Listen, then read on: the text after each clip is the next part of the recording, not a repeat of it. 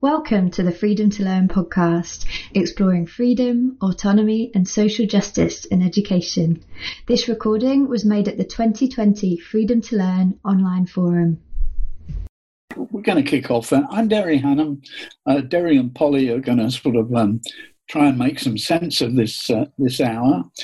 I'm afraid I think there's too many of us, or there will be, but if we get more arrive, to have sort of introductions from every individual. But when we have a breakout session in 10 minutes' time, perhaps we could do that there. So, Polly, a few words about you.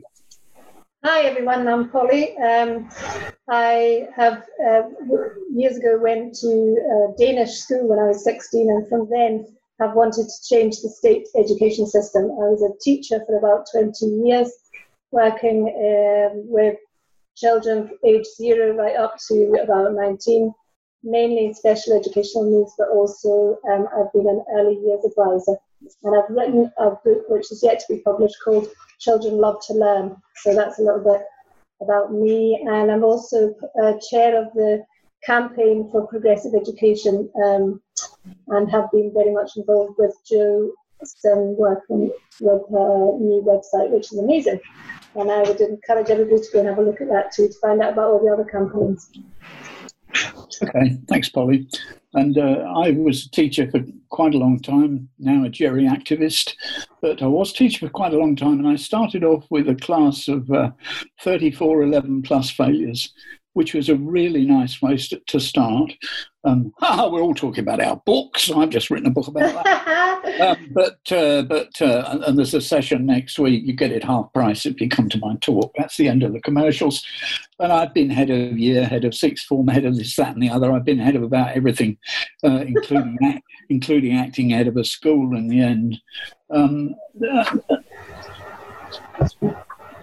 I was always worried as running a school that the place never quite achieved what it set out to achieve.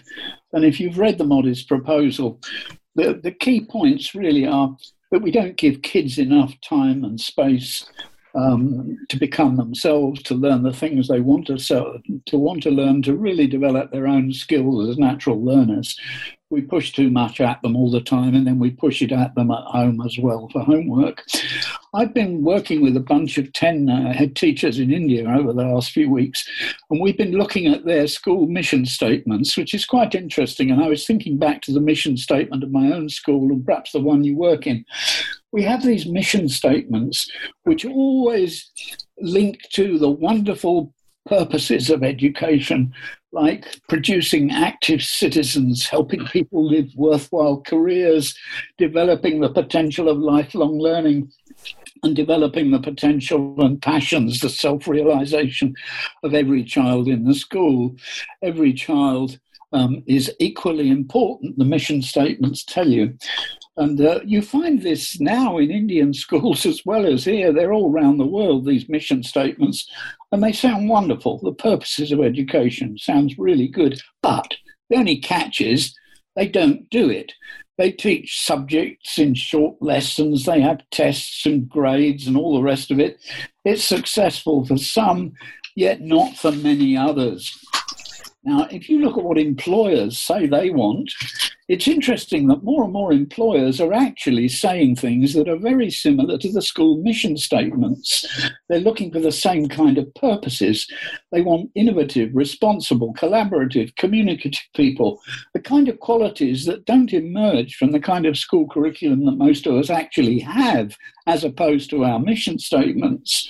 These qualities develop, you could argue, through opportunities for kids to explore their own interests. So we have schools saying that they aim to develop these purposes. We have employers and self-employed saying these are the qualities they want, but there's this enormous disconnect between what schools actually do and what employers say they want and what schools say they do. And the more we know about learning, of course, the more rational it becomes to link what goes on in schools to the purposes of the students. self-directed learning. It seems to be the natural way that young human beings function in the world. And it's also what employers are now saying they want and schools are saying they do in mission statements. So we've got a nice alignment between our understanding of the brain and learning, what employers want, what the self-employed need, and what schools say they do in their mission statements. We've got a nice alignment. And if you've read the proposal carefully, I give some examples there of companies that are actually setting paid work time aside for employees to pursue their own purposes, hoping that it may or may not benefit the company in the end. But having active, enthusiastic learners with alive minds is certainly to the benefit of the company. Google work in this way. If you work for Google, you get 20% of your employed time to follow your own purposes. And I forget her name, Sarah Wojcicki, the person who actually created Gmail, did it for fun in her paid spare time, as it were. And all the time I'm finding more examples of people who are doing this. I met a guy from Israel the other day, whizzing around the world online when we were talking to these Indian head teachers. He runs a thing called Sparks. He's got 8,000 people in Israel who are interested in something passionately, and it's created an enormous database which he makes available to kids in schools. When the school is giving kids time to follow their own interests, they can dig into this database called Sparks. Absolutely fascinating. Another one I've discovered is called OutSchool in California. Do you know it? It provides courses at the request of kids. They had 100,000 kids plugged into their system in January, and since COVID, it's now 300,000, and they've got something like 5,000 kid-generated courses available. Now, for Sparks, the Israeli one, it's not for profit, and for OutSchool, you have to pay. But it's interesting to me that the kind of structure that we would need to provide opportunities for kids to follow their own interests, it's beginning to emerge in the world, which is quite exciting. Anyway, what we wanted to do in the first breakout was to consider whether the whole proposition is practical. Does it seem a sensible thing to suggest and to move forward thinking about this idea of a 20% project? Yaakov Hecht, I don't know if you've come across him, a mate of mine from Israel. We were at the Education for Democracy conference in Strasbourg, Council of Europe, in 2016. And he, in his keynote, and me in my workshop, we said to people, look, how would it be? The state presently has 100% of the school curriculum. Why don't we let the kids have 20% of it? The state will still have 80% to do all the stuff that it thinks is so important. What would we lose?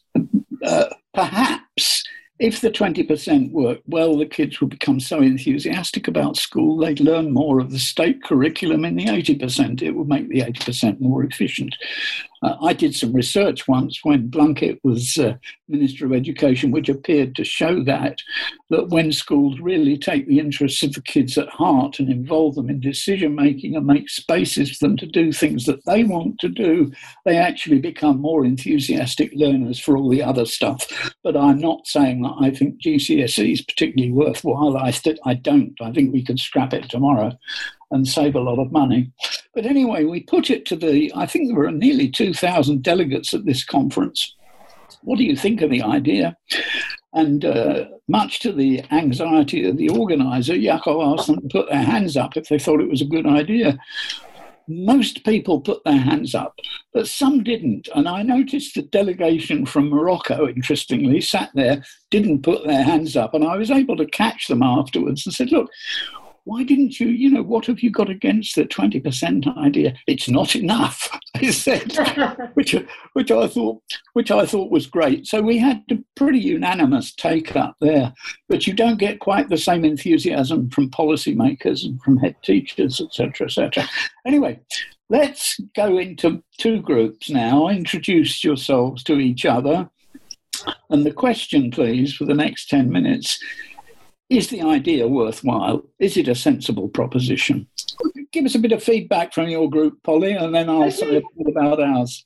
Yeah, okay. We didn't get a chance to get around everybody, unfortunately, but we've had feedback from a few people, and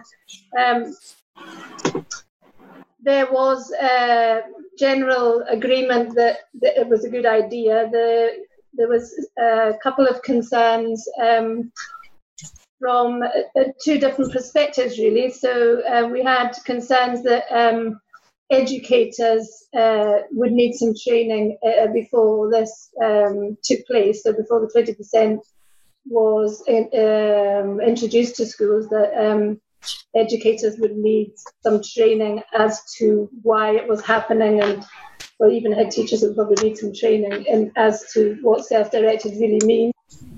And then the other thing was schools using it as a reward, rather than understanding the philosophy behind the 20%. And then there was a mention as well of one of our group had worked with governors, and the governors were concerned with how fair it was, and how it reflects on the school as a whole, and whether it fitted in with the aims of the school generally. Was this on the understanding that the 20% would just be for some students and not for all?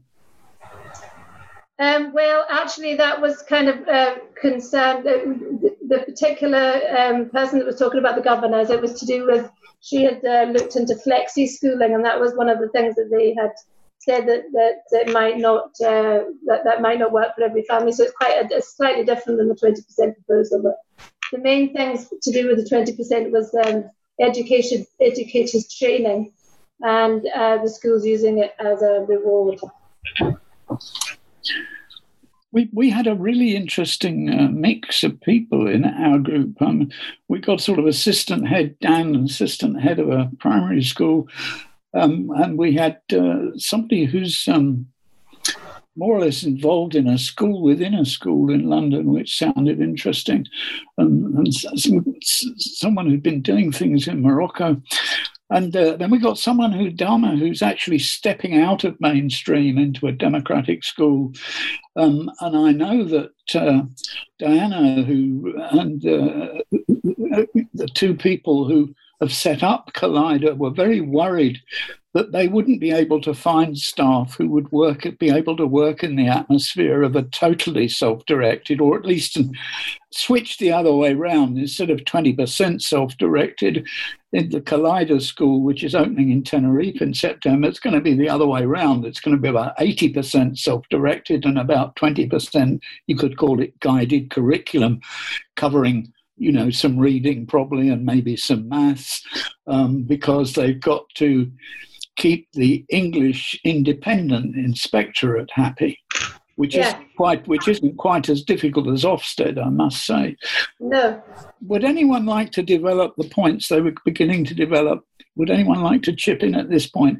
I think there's enough, not so many of us will be able to see if you just put a hand up. I think Kata wanted to speak. Did you have your hand up, Kata? No? You're just playing with your ear. Okay. Is Natasha still here? Rowan. I wasn't in one of the groups, but I've always had a thought about this, which is there is a school in London I know that does 10% semi-self-directed, but one of my issues with it is that I feel that if children really had 10% time to pursue their own interest, they'd want to play. And my concern is that is that possible within the proposal, or does it have to fit into a more rigid kind of children decide their own learning outcomes type structure? And does that need for play as a legitimate form of as learning fit into the proposal? I think it depends what age group you're talking about in one respect. because if it's 0 to 8, then their main focus would be around play anyway. But also, I was explaining in the last group that once you give children their own self-direction, then they choose things which they're interested in, and that, as a result, ticks boxes in the curriculum. Because they're interested in it, they're more likely to take part in subjects which they may not normally have enjoyed, because they're interested in what they're learning about. So as a consequence of that, they'll end up doing things that, like maths, that they might not have done earlier in the week, because it goes alongside what they're interested in. But that's the kind of thing that has to be realised by staff when they're doing their training, that it will still, in fact, it should increase, as in your experience, Derry, it increased the abilities of the pupils in the end, didn't it? Dan, is play important in the primary school? Sorry? I guess it depends which primary school you speak to. I've just come from my previous school. We did quite a lot of selfish directed learning. We had, we called it task time, where we'd have like 6 to 8 activities, and the children would choose which of them they would do and how they would accomplish that. So we'd have like an end goal in mind, but how they went about it was up to them. So there was a lot of independence around that. It took a lot of training of the teachers and then obviously of the children. But we did that right through the school from reception to 6, which worked really well. In my current setting, we're not there yet. We're very much in subjects in boxes. But I think there's wiggle room to start introducing some of the non-structured time. How big was the school? How big was your previous school, Dan? And did all the kids right through the school, from sort of reception to year 6, all work on task time at the same time?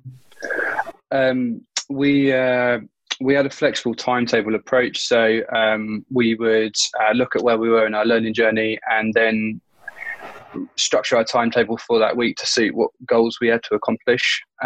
So it would be up to each class teacher. It was only a 1-form entry school, so it was much easier to implement change of that scale on a school of that size. And from memory, I think it was about 250 children, whereas I'm at a school that's double that size now. So it'd be a much longer project. Can I ask Dan who did the training with you? No, it's something we decided we wanted to do. We read around slow learning. I can't remember the school in London who were developing that, around something very similar.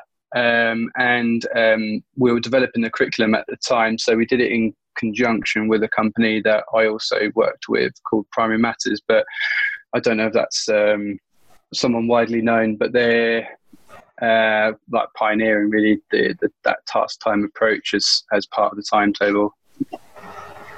Okay, brilliant. This I don't know if you can see it. This is a Californian project called 20 Time, and it's widespread in California. I only discovered it a couple of months ago. And in elementary schools, it's quite like you said, Dan. Sometimes there'll be a program of activities that the kids will have assisted in creating. I don't know if that's how it happened in your school, but the kids were involved in planning the activities, and the range of activities expanded and expanded and expanded. And this is what's happening in the Israeli schools involved in the Sparks project, that as they realize just how much potential is out there in the community, beyond the parents and beyond the staff's expertise, massive amount of potential in the community. When I was running a secondary school, we realised this when we became a community school. and developed activities. It started as Activities Day, then it became Activities Week that filled up the time when GCSEs and A-level were out of the way, a kind of dead time in secondary schools where nobody worried too much if nobody learned anything. And the amount of learning that went on in that time was quite phenomenal. And it turned around many kids who were anti-school, changed their whole attitude to school. And lots of the groups in the community were involved in running things, not just parents. There were plenty of parents involved as well. And that's always stuck in my mind. And when I was an inspector, I inspected 1 or 2 schools in rural areas where most of the kids had to go home on buses at the end of the day.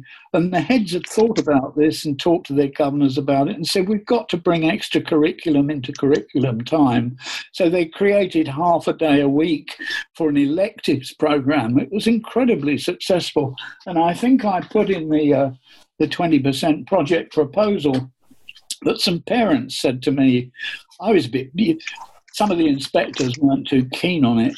And they did things like let kids choose their own maths stream for maths, which I thought was brilliant, and the maths inspector thought was crazy. But I talked to a lot of parents about what was going on in the school, and they said, we're so excited about this Activities Week. It's about this electives time. It's worth giving up a bit of curriculum time because their attitudes to school change. She said, my kids... they get off their deathbeds to go into school when it's electives day. It was a Wednesday afternoon, and they were planning. They were thinking about, dare we do this for a whole day, or would Ofsted cause us problems? And this is the ridiculous thing about Ofsted. It's just your luck who you get as an inspector, because I was saying to the head teacher, do it, give it a go. Call it something else if you like, but give it a try. And this was already a school that was involving the kids in an awful lot of decision making. Before we go to our next breakout, would anyone else like to chip in on the first discussion that you've had? Jose. Hi, I just wondered if you've got any examples of kind of inner city secondary schools, because I love this. I love this approach, this policy idea. I would love to see it in my school, but I do have my worries about how insidious the curriculum is and how demotivating it is, and how if the 20% were there, lots of my students, I worry they wouldn't know what to do with it because of all the other sort of quite oppressive parts of going to school. I just wondered what you thought about that. School 21 is in London, and the head there has been writing articles in The Guardian slating the irrelevance of the subject curriculum and trying to create a completely different kind of curriculum, and that's a state comprehensive school. There's the XR school in Doncaster as well, and probably Rohan will know some others. There are schools that we could send you the details of that are beginning to move in this direction. Also, there's the East Kent Sudbury School, which teachers could go and visit if they wanted to see how democratic learning works. But I get your point, Jose, is that as well, if a child has been in the coercive system for many years, you give them a time to choose their own time, especially if they've got lots of structured activities after school. They don't know what to do with it initially. They need to need some ideas and some guidance. There are about 500 democratic schools around the world, which I would say were 80% to 100% self-directed learning. And of course, the Sudbury Valley model is built around 100%. There's no curriculum unless the kids create it. There are no lessons unless the kids ask for it. There are a lot of Sudbury schools, about 50 around the world, and as Polly says, the East Kent Sudbury School has been open now for just over a year. It's the first one in this country, but it's expanding, I'm glad to say, and they've got a new building, which is very exciting. But this 20% idea can look for inspiration to the 100% democratic schools, but the battles are still to be fought within the mainstream, aren't they, to even get the 20%. And the next question for the breakout groups is, how, if we were going to implement the 20%, how are we going to do that? Exactly. And we it's a focus for the campaign for progressive education, but we also would like anybody else in this group to consider joining us. And for this next discussion, really think about exactly how that could be done. Could it be done through Ofsted? Could it be done through the Department of Education? Is it going to be a bottom-up approach or a top-down approach or a combination of them both? So have a think about that, and we'll go into our second breakout group. Thanks, Rose. Hey, let's do that now. Yeah. Just while you've got a bit of time, do you mind if I ask a question? I don't know what anyone's thought on this is, but like the biggest or the best way to justify something is when you've got statistics or data to back it up. And even if I could run a pilot in my school, I'm wondering how I could prove impact, or the best way of proving impact, because the flexibility of the approach makes it quite slippery to try and show impact. Do you understand what I mean? Absolutely. Where's the beef? Where's the evidence? I think we've got quite a bit of evidence that involving students more participatively in the way schools are run, and that's in both curriculum and sort of the social side, management side of school. There is some evidence that schools that take this seriously and involve all or large numbers of kids in these kinds of activities, they do get better results in three ways. They get better examination results than you would expect, and they get better attendance figures, and they have fewer exclusions. I did a report for Blunkett to look at exactly that. When we were planning to introduce democratic decision-making and responsible action into the citizenship curriculum for Key Stage 4, he agreed to do it on the understanding that kids only learn about democracy by taking responsibility and taking part. He accepted that, but then he got attacked by Woodhead and Melanie Phillips in the Daily Mail. There were a number of articles having a go at him for wasting time on democracy when kids should be having extra maths lessons. And I got given the job of seeing if I could find some schools that were more democratic than most, regular schools, but more democratic than most. And I found them in inner cities, rural areas, and suburban schools. And taking free school meal bans as the yardstick, when we looked at the more democratic schools' results with the average for all other schools in similar free school meal bans, the more democratic schools were getting better results, both in GCSE, attendance, and exclusion. And Blunkett, of course, had just been Home Secretary. He was very, very keen for some good news on exclusion, because when kids are excluded, they tend to get into trouble. Anyway, sorry. We came up with two ideas, I think, that we needed to find receptive senior leadership. And I talked about the idea I'm talking about in Canada right now, finding responsible subversives, people who managed to get people like Dan and me, who got into positions of some responsibility, still retaining some radical ideas, in fact, developing them rather than just retaining them. So it is possible, and those people are out there, and we have to go and find them. And then once we've found them, we have to provide them with some evidence and some ideas on staff training, which seems to have come through for me from this session. Staff training is a crucial thing to be thinking about. You can't just switch a switch and hope that it will work. Absolutely. Was that your main conclusions, Derry, from that? That was mainly to do with the training and receptive senior leadership. Was that the two main things? Well, the others in the group are here. What do you think? A few noddings? Yeah, nodding. Brilliant. Yes, and that's something that I explained to my group. I've actually been working on a PowerPoint for state schools, for teachers to deliver in whole school training. So that's definitely something close to my heart as well. The other points that came from our group was a discussion about whether this campaign to introduce the 20% in state education is delivered from the top down or the bottom up. And I think the general consensus was a kind of a two-pronged approach where parents were very much on board with the idea and approaching governors and pushing for it, as well as lobbying MPs. So both would be the ideal sort of way forward.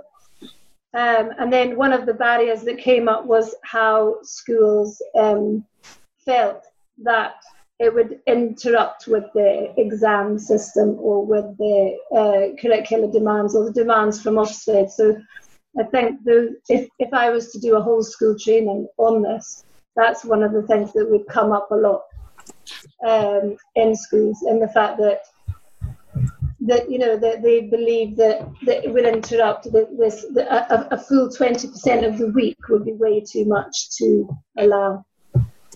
So that's kind of where we're at. What I would like to take from this session, if anybody would like to join our campaign and progress this forward, if you would like to, in the chat, put your email address, we can send information. Also, there's a Campaign for Progressive Education group that you can join on Facebook, and there's Joe's website, the Progressive Education website as well, so where we all kind of gather together, anybody who has any ideas. So if you would like to join the campaign, please leave. Has anybody got any other things to say? I'd just like to, I put into the chat a report that's just been produced by the Economist Intelligence Unit. For those in the other group, I think this is a really important report. It's a report that recommends what's going to be required for teacher training, for teachers coming into the school system in 2030. And extraordinarily, they actually argue directly for the need for, I had no idea this was the case, I've only just discovered it, that they've argued for 20% of curriculum time to be given over to explorations initiated and conducted by the kids, which is the staff acting as facilitators and the kids taking the initiative. I nearly fell off my chair when I saw it because, as I said in the other group, I don't think of the Economist Intelligence Unit reports being my favourite bedtime reading, but this one is actually very radical in its understanding. And if you look at the World Economic Forum, the capitalist millionaires, billionaires at Davos, they are also, the WEF is also arguing for much more pupil participation in the construction of their own curriculum as being absolutely vital for developing the skills needed for the future. So we've got friends in strange places. And in terms of needing evidence, Dan, looking at some of these rather formal reports from economic organisations, it's not a bad idea to draw on them. Absolutely, and I think these are the kind of reports that can be shown to MPs as part of a lot of evidence gathered together to give to them, because there is a lot of evidence out there that this would make a difference. Thank you very much, everybody, for coming, by the way. Thank you, Derry. And thank you, as well as Polly, thank you so much for coming. It's been really interesting. And the word training is firmly in my mind. Thanks for listening to this episode of the Freedom to Learn podcast. For more information about our work, check out our website at freedomtolearn.uk and find us on Twitter, Facebook and Instagram.